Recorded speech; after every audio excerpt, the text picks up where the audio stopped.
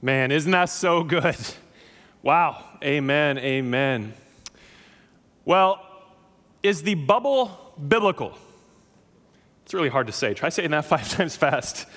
Some of you at home are trying that right now, aren't you? Is the bubble biblical?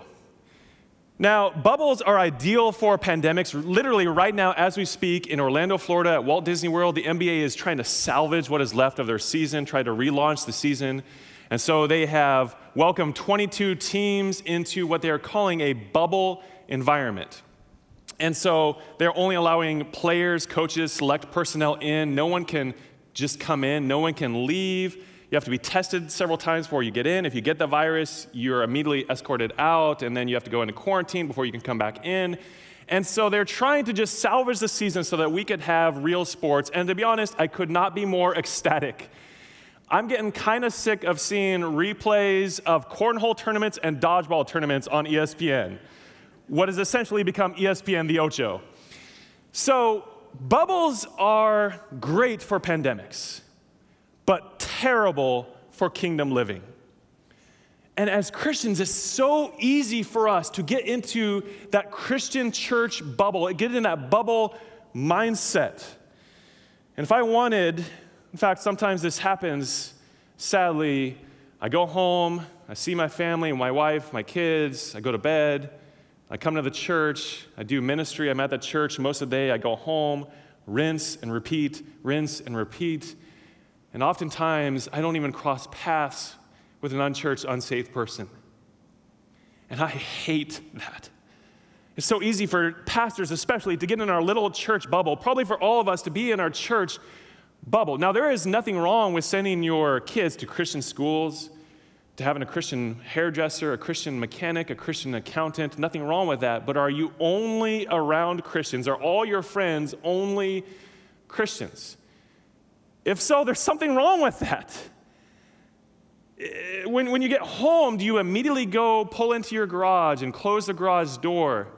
Or do you go out and talk to your neighbors? How much of a burden do we have for the lost? See, living on mission goes against the grain of our comfort, goes against our flesh. And living on mission has so much resistance, and we as humans naturally take the path of least resistance. But the kingdom of God has this expansive element to it. And in a bubble, you can only expand to the limits of that bubble. So is the bubble biblical? I would say no. So today we are talking about mission. What does it mean to live on mission? This is one of our core values at Bethel. We're in this series called Rediscover, talking about our 4 core values, which are worship, community, service, mission. Worship, community, service, mission. Worship, community, service, mission. We're going to say it a lot over the upcoming months and years because we want it to be ingrained in your mind, to be ingrained in our church culture. So what's the first one? Worship, or spirit and truth. This is delighting in God's word and God's glory. And the expectation at Bethel is that you would be a part of our worship services as we worship Jesus together, and that you live your life in such a way that you're seeking God, and it is evident that Christ has ultimate worth in your life. So worship. What's the second one? Community, or truth in love. So this is growing disciples, investing in relationship with other growing disciples. It's helping one another, one anothering. It's authentic community, doing life together. And the expectation at Bethel is that you would be a part of a small group and you would experience Christian community there. What's the third one? Service, or truth in love. So this is the body of Christ, ministry done within the body of Christ for the benefit of the body of Christ, to build up the body of Christ. So you are using your spiritual gifts, your talents, your passions to serve one another within the body of Christ. And what's the last one? Hopefully you get this one we're talking about today. Mission, or grace and truth.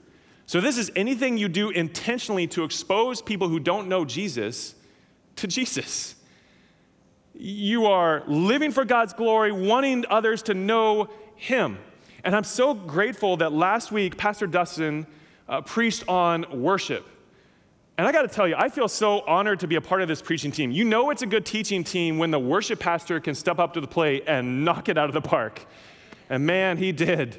And he teed up today perfectly, set this up, because worship leads to, what do you think? Mission. To put it another way, a missional heart arises out of a worshipful heart.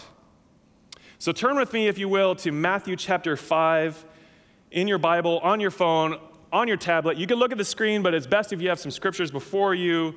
Matthew 5, verse 13. Here's what the words of Jesus. Here's what he says. You are the salt of the earth. But if salt has lost its taste, how could it be made salty again? It is no longer good for anything except to be thrown out and trampled under people's feet. You are the light of the world. A city set on a hill cannot be hidden, nor do people light a lamp and put it under a basket, but on a stand, and it gives light to all in the house. In the same way, let your light shine before others so that they may see your good works and give glory to your Father who is in heaven.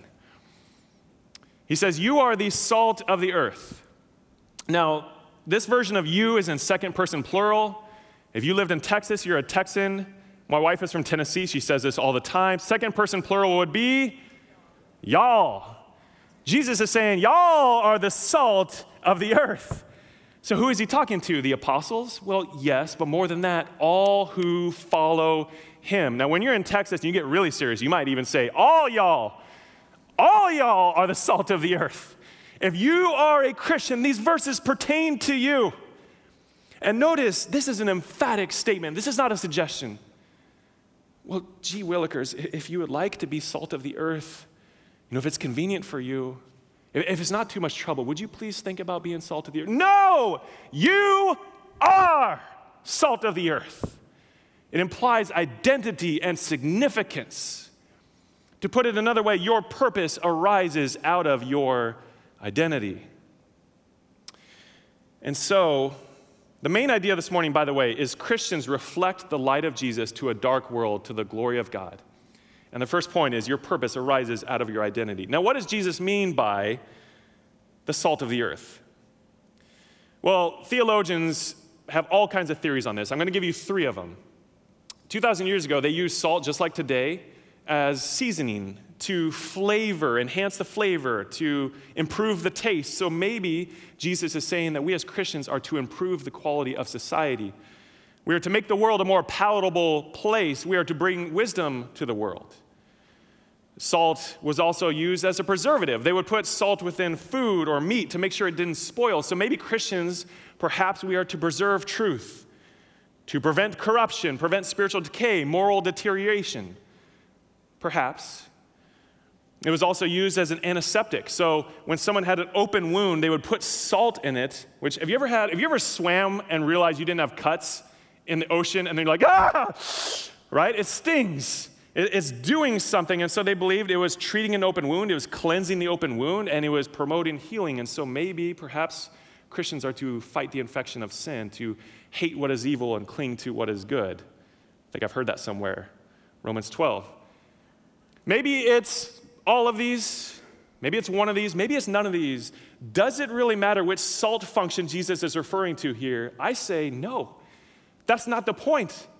The point is the usefulness and the benefit of salt. Look what Jesus says here.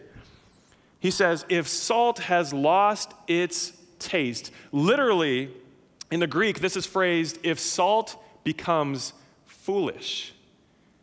I think this is a play on words. Jesus is using double entendre. The same word for tastelessness is the same word for foolishness. And so he's saying, how could salt be made unsalty? That would be foolish. That would be silly. That would be ridiculous. How can salt be saltless? It would therefore lose its value. Unsalty salt would be good for nothing. Now, in ancient times, in Israel, around the Dead Sea, and listen, I've been to the Dead Sea. It is hot. It is dry. Water evaporates like that. And so they would have all these salt deposits along the shore of the Dead Sea. And they would mine these salt deposits for these salt crystals, which were composed of gypsum, lime, and sodium chloride. And on really humid days, the sodium chloride would leach out of the crystals.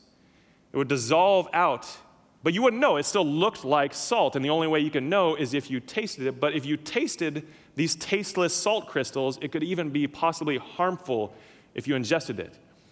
So Jesus is saying it's useless. It's without purpose. In fact, in Luke 14, he says, it's not even useful for fertilizer. It's not even useful for the manure pile. You know things have gone bad if you say it's not even useful for dung. And Jesus is saying, ultimately, saltless salt is not living up to or fulfilling your purpose as a Christian. But see, unsalty salt still looks like salt, right? You wouldn't be able to tell the difference. It's only when you taste it that you discover that it's lost its flavor and therefore its purpose. Now, early on when my wife Sky and I were dating, this was many moons ago, we had been dating maybe 3 months. And we go over to a friend's house with a group of friends, and we're getting ready to watch a movie. And the parents of our friend says, hey, we're going to go to the store. We're going to leave you guys here. Continue to watch your movie. We'll be back later. We said, okay, no problem. And some time passes, and someone says, man, I'm really hungry. What are we going to eat? Yeah, me too. I don't know. And so we were trying to deliberate, what are we going to have for dinner? And Sky, being the servant-minded sweetheart that she is, who I really hope is watching right now, brownie points, says, you know what? I can make dinner for us. And our friend, who's the hostess, says, oh, what a servant-minded sweetheart you are. Probably. And she says, okay, let's go to the kitchen. I'll show you where all the apparel is. I'll show you the cabinet. You can use whatever you want in the cabinet, the pantry, the fridge. Have at it. And so Sky is perusing through everything, and she finds a box of spaghetti noodles. She finds some spaghetti sauce in the fridge, and she finds a Tupperware full of meat. So she pulls it all out. She puts the spaghetti noodles in the pot. It starts boiling. The noodles get all noodly. She pours in the sauce, dumps in the meat, and she's stirring it up. And the parents come home, and they say, hey, how's it going? Good? What you up to? Well, I'm making dinner for the group. Oh, what a servant-minded sweetheart you are. Probably. And they say, what you making? Oh, spaghetti. Oh. Are those the ingredients you're using? Yeah. Those ingredients right there. Yeah. You're using what was in the Tupperware. Yeah. Why? And they said, no big deal. That's dog food. Now, why in the world this family kept dog food in a Tupperware unlabeled in their fridge, I don't know. Makes no sense to me. I don't blame Sky one bit. But here's the thing. If these parents had been delayed 10 minutes, now it would have been a much funnier story. But I guarantee you, because I had been dating her only 3 months, you know, when you're still in that honeymoon phase, I would have been like, oh, Sky, this is so good. Where did you learn to cook like her? Right?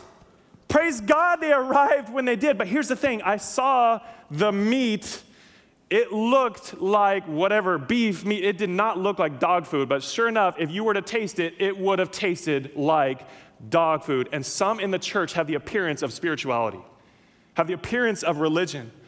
But if it is not lived out, they are not living up to their purpose and therefore are unsalty, saltless salt. And Jesus is warning against this. So why are we not more salty, friends? One word: fear.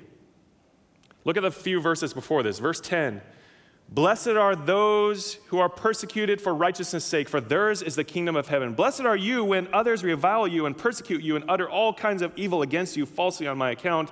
Rejoice and be glad, for your reward is great in heaven, for so they persecuted the prophets who were before you. Listen, church, this will be the world's attitude toward you if you live for Jesus. Jesus says, what servant is greater than his master? If they persecuted me, they're going to persecute you. 2 Timothy 3:12. In fact, all those who desire to live a godly life in Christ Jesus will be persecuted. Buckle up, friends, because if you live for Jesus, it's coming. But that should not stop us from seeking to impact the world for Christ. Persecution should not make us shy away from declaring the gospel. Jesus says in Matthew 10:28, do not fear those who can merely kill the body. That's nothing. Fear him who can kill both the body and soul in hell. He's saying, fear God, don't fear man. You know where the fastest growing evangelical Christian population is right now in the world? Iran. Iran, a Muslim nation, 19.6% annual growth. Christian movement is just like exploding. They're like wildfire, it's spreading. You know what second most fastest growing evangelical Christian population, what country? Now, I knew about Iran. I would never have guessed this. Afghanistan, with a 16.7% annual growth rate. In fact, 9 of the top 10 fastest growing Christian movements are in countries with systemic persecution of Christians. Now, what does that tell us? We're to fear God, not man. Persecution cannot stop the kingdom of God from spreading. I think that should probably get an amen. Hopefully you guys at home are amening that. You can't stop God from moving. And so we should not be afraid of man. Fear God instead. You know, one of our ministry partners emailed me this week, and I'm not even at liberty for his security to say who. He lives in South Asia. He emailed me about a friend of his in a different country in South Asia who is a pastor who grew up Buddhist. His family was devout Buddhist, and he gets saved, radically saved by the gospel of Jesus. And just unbelievable story. I wish I had time to tell his testimony. But he becomes a church planner.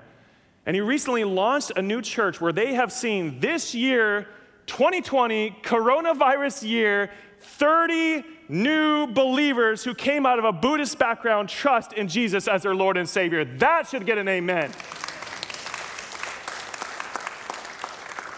And here's what he wrote, this pastor friend. This is the prayer request. He said, we got information yesterday about a conspiracy by the Buddhist monks and villagers against our family and the new believers who attend our church from a Buddhist background. So he's saying, there are some in this community who are threatening their lives, him, his family, and all these new believers in this new church. He says, we are praying and living in peace. No matter what happens, even if we have to die for Christ, we are ready for any persecution. We will not give up the ministry here. We know there is strong opposition, but we also know that God is with us and he will never leave us. You know why I get so choked up? I've never met this guy. I've seen a picture of him in his church. I've never met this dear brother in Christ, but we should pray for him and his family and his church. But I don't get choked up because of that. I get choked up because I want that. I want that kind of courage and determination and boldness for the gospel. We should have a holy discontentment with the church in America because many Christians are dangerously close to being unsalty salt. I'm so sick of playing patty cake. When are we going to get serious about taking the gospel to those who don't yet know Jesus? Our silence and our apathy speaks volumes. Imagine, and I know you've heard this illustration before, but imagine if you had the cure to cancer, this horrific, evil disease that destroys lives and families. You have the cure to cancer. Now, aside from the fact that you'd be rich beyond your wildest dreams, let's say that you withheld that for yourself, just in case you or your family got cancer, but you didn't give it to anyone else. You would be the most wicked, vile, evil person on God's green earth. And what we have is so much greater. Because what we have, who we have, doesn't cure cancer. He cures humanity. He cures brokenness. And everything the world wants, we have. They want peace. We know the Prince of Peace. They want purpose. We have purpose, and that purpose is to glorify God and enjoy him forever. They want hope in a hopeless world. You know, in the first few weeks of the pandemic, I read an article where there was a group of people who ingested diluted bleach because they thought they had the virus, and they were so scared that it was going to kill them, and a few of them died, and almost all of them got severely ill. And I read that, I'm like, why? What would possess them? What would compel them to do such a foolish act? Hopelessness. They were putting their hope in a cure, and some are putting their hope in a vaccine, or their hope in politics, or their hope in, you name it, whatever. Our hope is in Jesus. We have hope. We know the God of hope. Our world is looking for love. You know, loneliness stress, anxiety have skyrocketed. Pastor Stephen Ganchell wrote a blog article in the last week or two. I encourage you to read it. So good. He says 75% deal with those things right now. 75% of probably people in this room are dealing with loneliness, stress, and anxiety. They want love. Our world wants love, and we know the God who is love. We're in the midst of death. We're seeing death, and we know the creator of life. We have all the world wants. Why would we withhold him? So the next point is your purpose has usefulness. Live in such a way that you are useful to God's kingdom. Perhaps God still has us around to be salty to the world. We still have a purpose. And so what is our purpose, Christians? Well, he says this, look at the next verse, verse 14. You are the light of the world. Light was used to indicate in Scripture the knowledge of God, or truthfulness, or God's glory, or holiness, or righteousness, or joy, or gladness. Light was never used with a bad connotation, as opposed to darkness, which often symbolized depravity and evil and wickedness. And though our world claims enlightenment, it tarries in darkness. And light is distinctive from darkness, and yet it also affects the darkness around it. Now, wait a minute. You might be thinking, well, John chapter 8, verse 12, Jesus says, I am the light of the world. I thought he said he is the light of the world. Well, he did. But we are the means God uses to reflect his light toward others around us. Surely you know the moon is not a light source. Now, I've been at nighttime when it's really dark, but you have a full moon that's so bright, it's a big harvest moon, something like that, and you could turn your headlights off and you could still see almost everything. The moon can get very, very bright, but it is not a light source. It reflects the splendor and the illumination of the ultimate true light source, the sun. And we, friends, are not the light source. We direct people to the light source. Apart from Jesus, we have no shine. And if you're not evangelistic, it's probably because you are not abiding in the light. So, church, are we going to be a full moon, a gibbous moon, or a crescent moon? How much are we going to reflect the glory and gospel of Jesus? Turn to John chapter 1.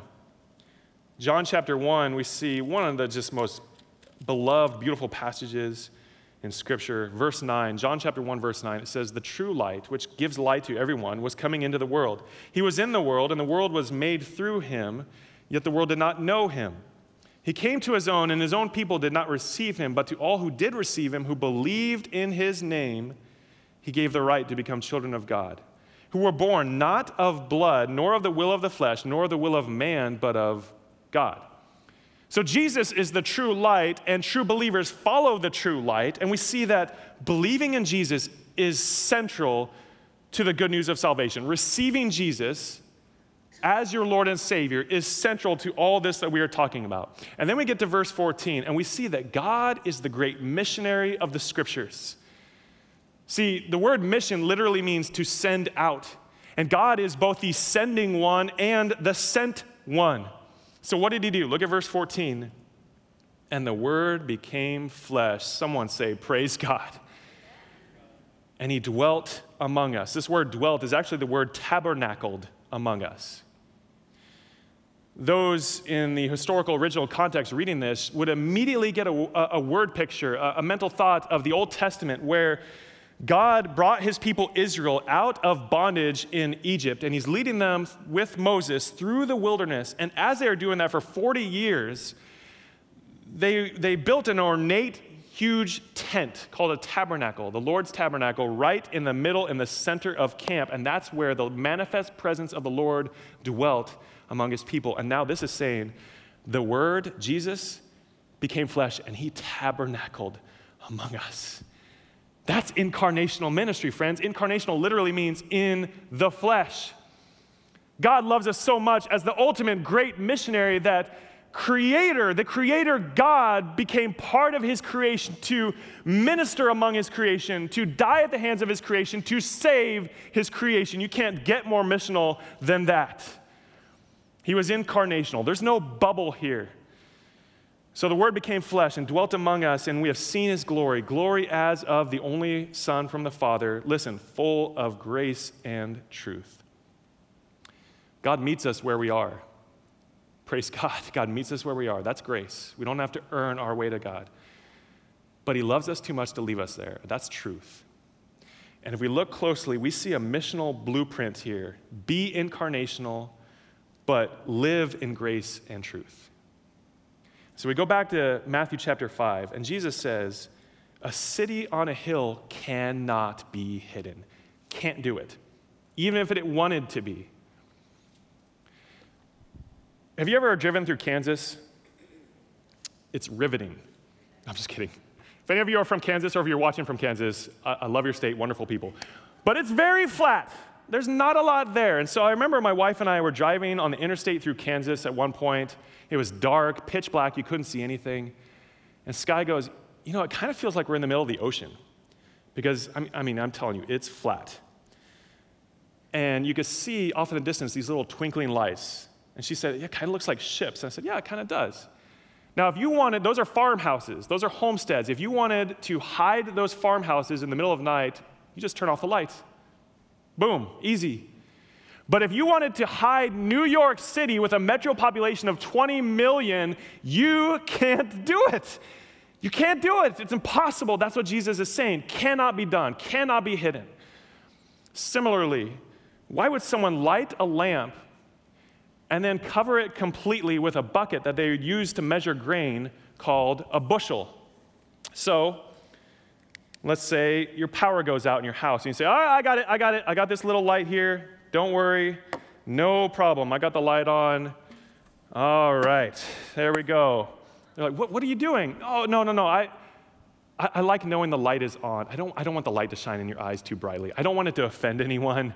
So I just like knowing that it's there, that it's on. So I hide it under a bushel, hide it under a bucket. Right? How absurd! That would be ridiculous. What? Who would do that? This little light of mine, I'm not going to let it shine. Hide it under a bushel, yes. No! That's not how that song goes. The whole point that Jesus is making, the emphasis is on non-concealment. The gospel was never meant to be concealed. It is expressed to others through works, shown through our lifestyles, and through words.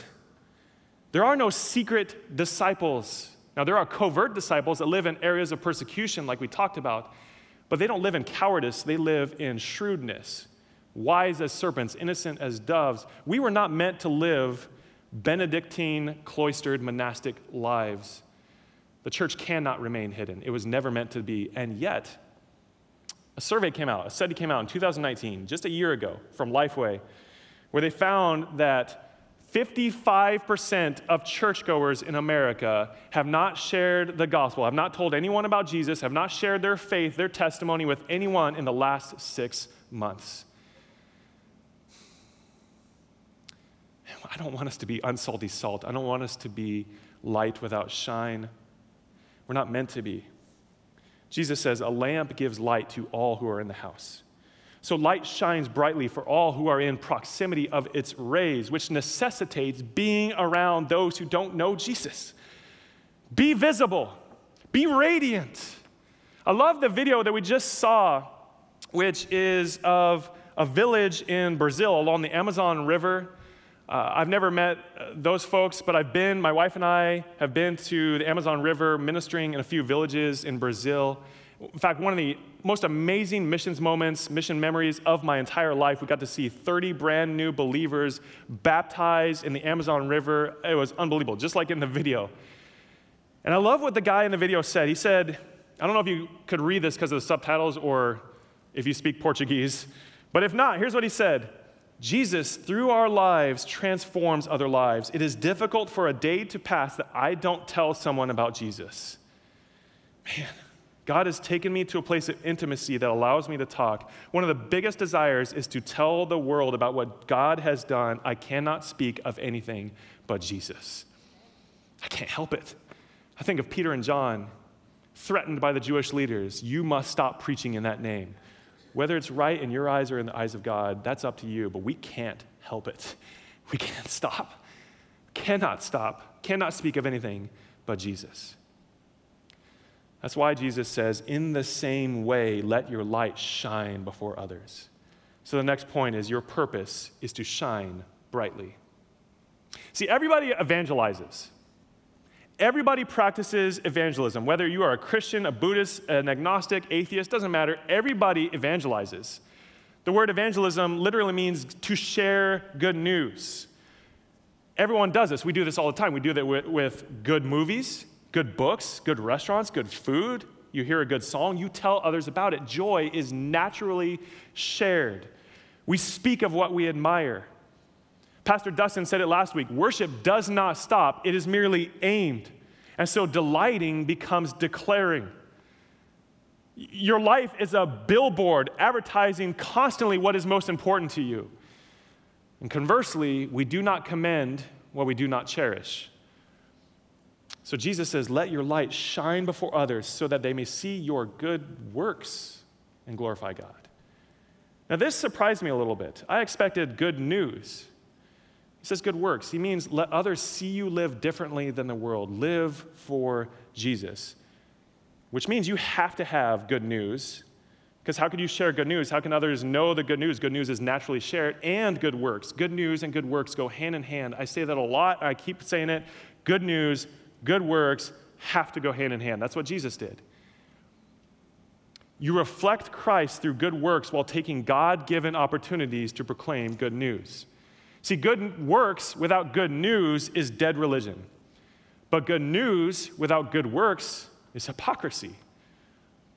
And I know what you're thinking, okay, well, I just need to muster up some good works. I'm gonna earn favor with God. I'm just gonna try to be good. I'm gonna try to do good things. No, don't muster up some good works.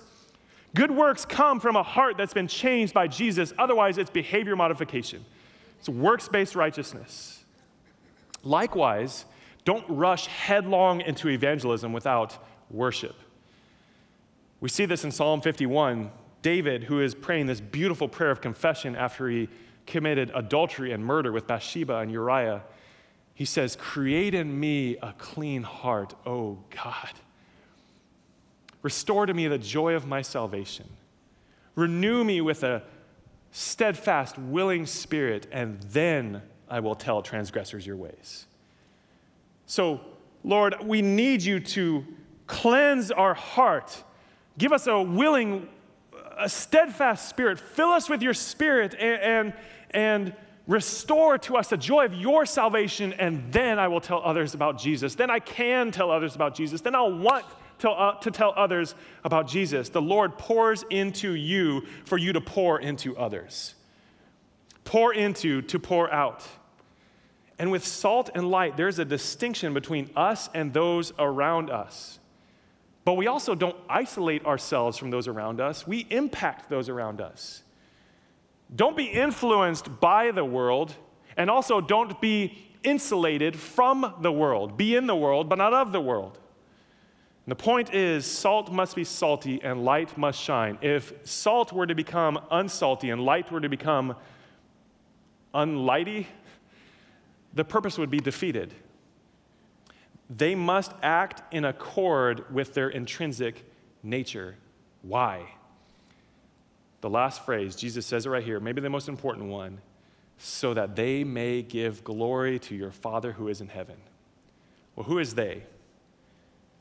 They who don't know Jesus yet, but will. Why do we shine our light before others? To give glory to God. This is God's number one consuming passion. It's God's number one concern, and it should be ours as well. God's glory should drive our motives more than anything. His glory is the end game. So is it glory for me or glory for he? And yes, I know that's bad grammar, but it rhymes. Let's go with it. It's not to glorify the reflector of light, but the source of light.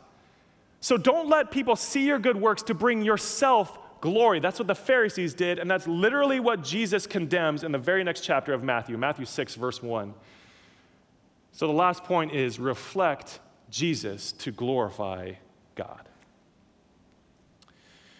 You know, one of the great privileges I have in my role as missions pastor is I get to interact often with all of our ministry partners, global, regional, local, get to talk with them, encourage them, pray for them, get updates that we then pass on to you guys so you guys can also be praying for and encouraging them. But often when I have a conversation with them, I'm more encouraged, I think, than they are.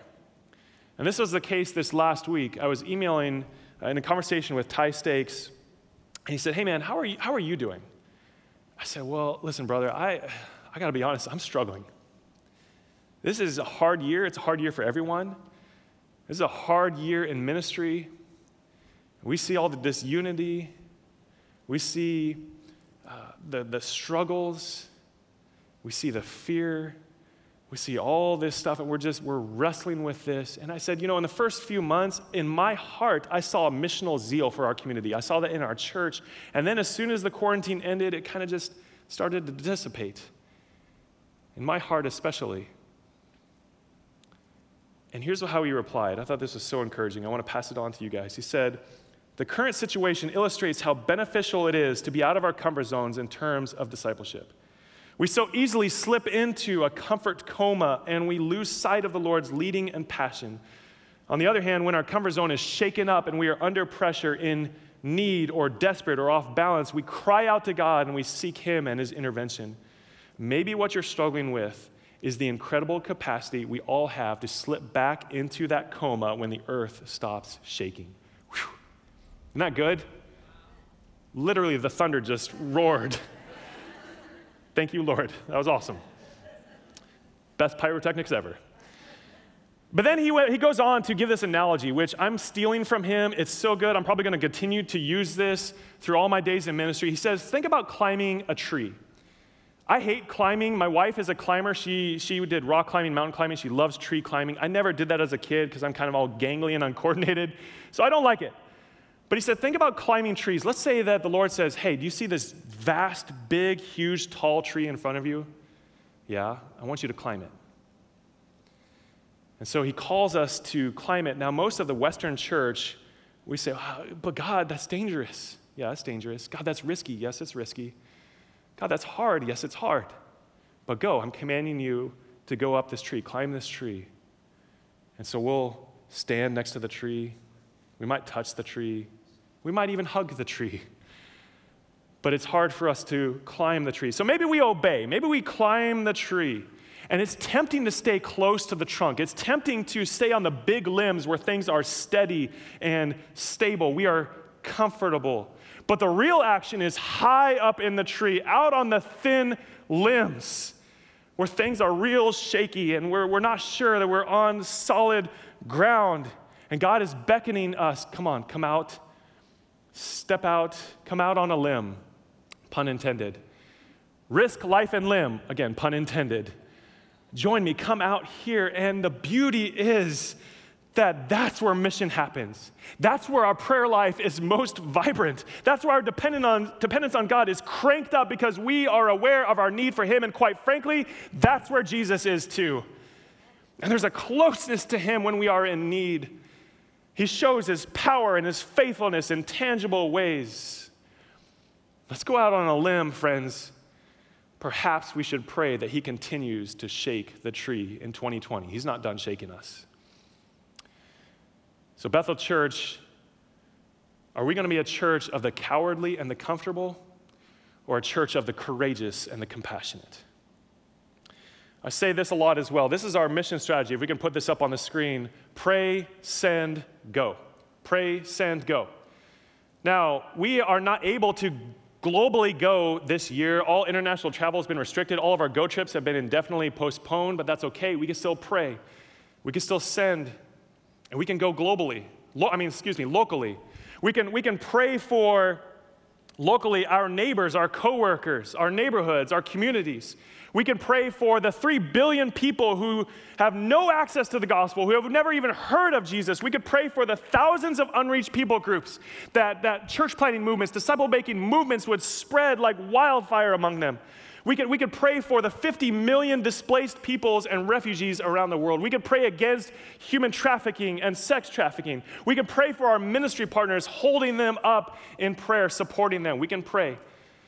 And part of my job is to raise awareness so that God burdens your heart to pray. Second, we can send, meaning we can be equipped, trained, and resourced to fulfill the Great Commission, both for us and others, so we can send resources. We are going to have several times this year a Cultivate workshop on how to have spiritual conversations with others. We're looking at doing a cross-cultural ministry class so you can learn how to engage other cultures and have conversations. And we're going to go. And so locally, I met with our campus pastors last week, and we talked about 5 things, a framework for local church missionality. And here's those 5 things. First, events. Evangelistic events, community events, large-scale service projects. Second, partnerships. We're going to partner with local organizations to serve them and serve our community, to volunteer. Third, blessing projects. We've been doing this all through the pandemic, blessing hospitals, schools, nursing homes, first responders, police officers. We're going to continue to do that. Fourth, offering unique and special creative services to the community that meet needs. And fifth, missional living. Which leads me to a resource I want to give all of you here and all of you at home. Go to blesseveryhome.com. Go ahead and put it on the screen. Blesseveryhome.com. Unbelievable tool for the gospel. This is a way to know your neighbors, pray for your neighbors, meet your neighbors, and every week it sends you an email with some of your neighbors, and you can pray for them by name with specific scripture and prayer requests. It's a fantastic tool. Blesseveryhome.com. Please use it. And maybe by the end of the summer, you can make a goal to meet all your neighbors and pray for them. Here's the thing. Charles Spurgeon said this quote. I'm going to end with this. He said, "If sinners be damned, at least let them leap to hell over our dead bodies. And if they perish, let them perish with our arms wrapped around their knees, imploring them to stay. And if hell must be filled, let it be filled in the teeth of our exertions, and let not one go unwarned or unprayed for." That is what we should do.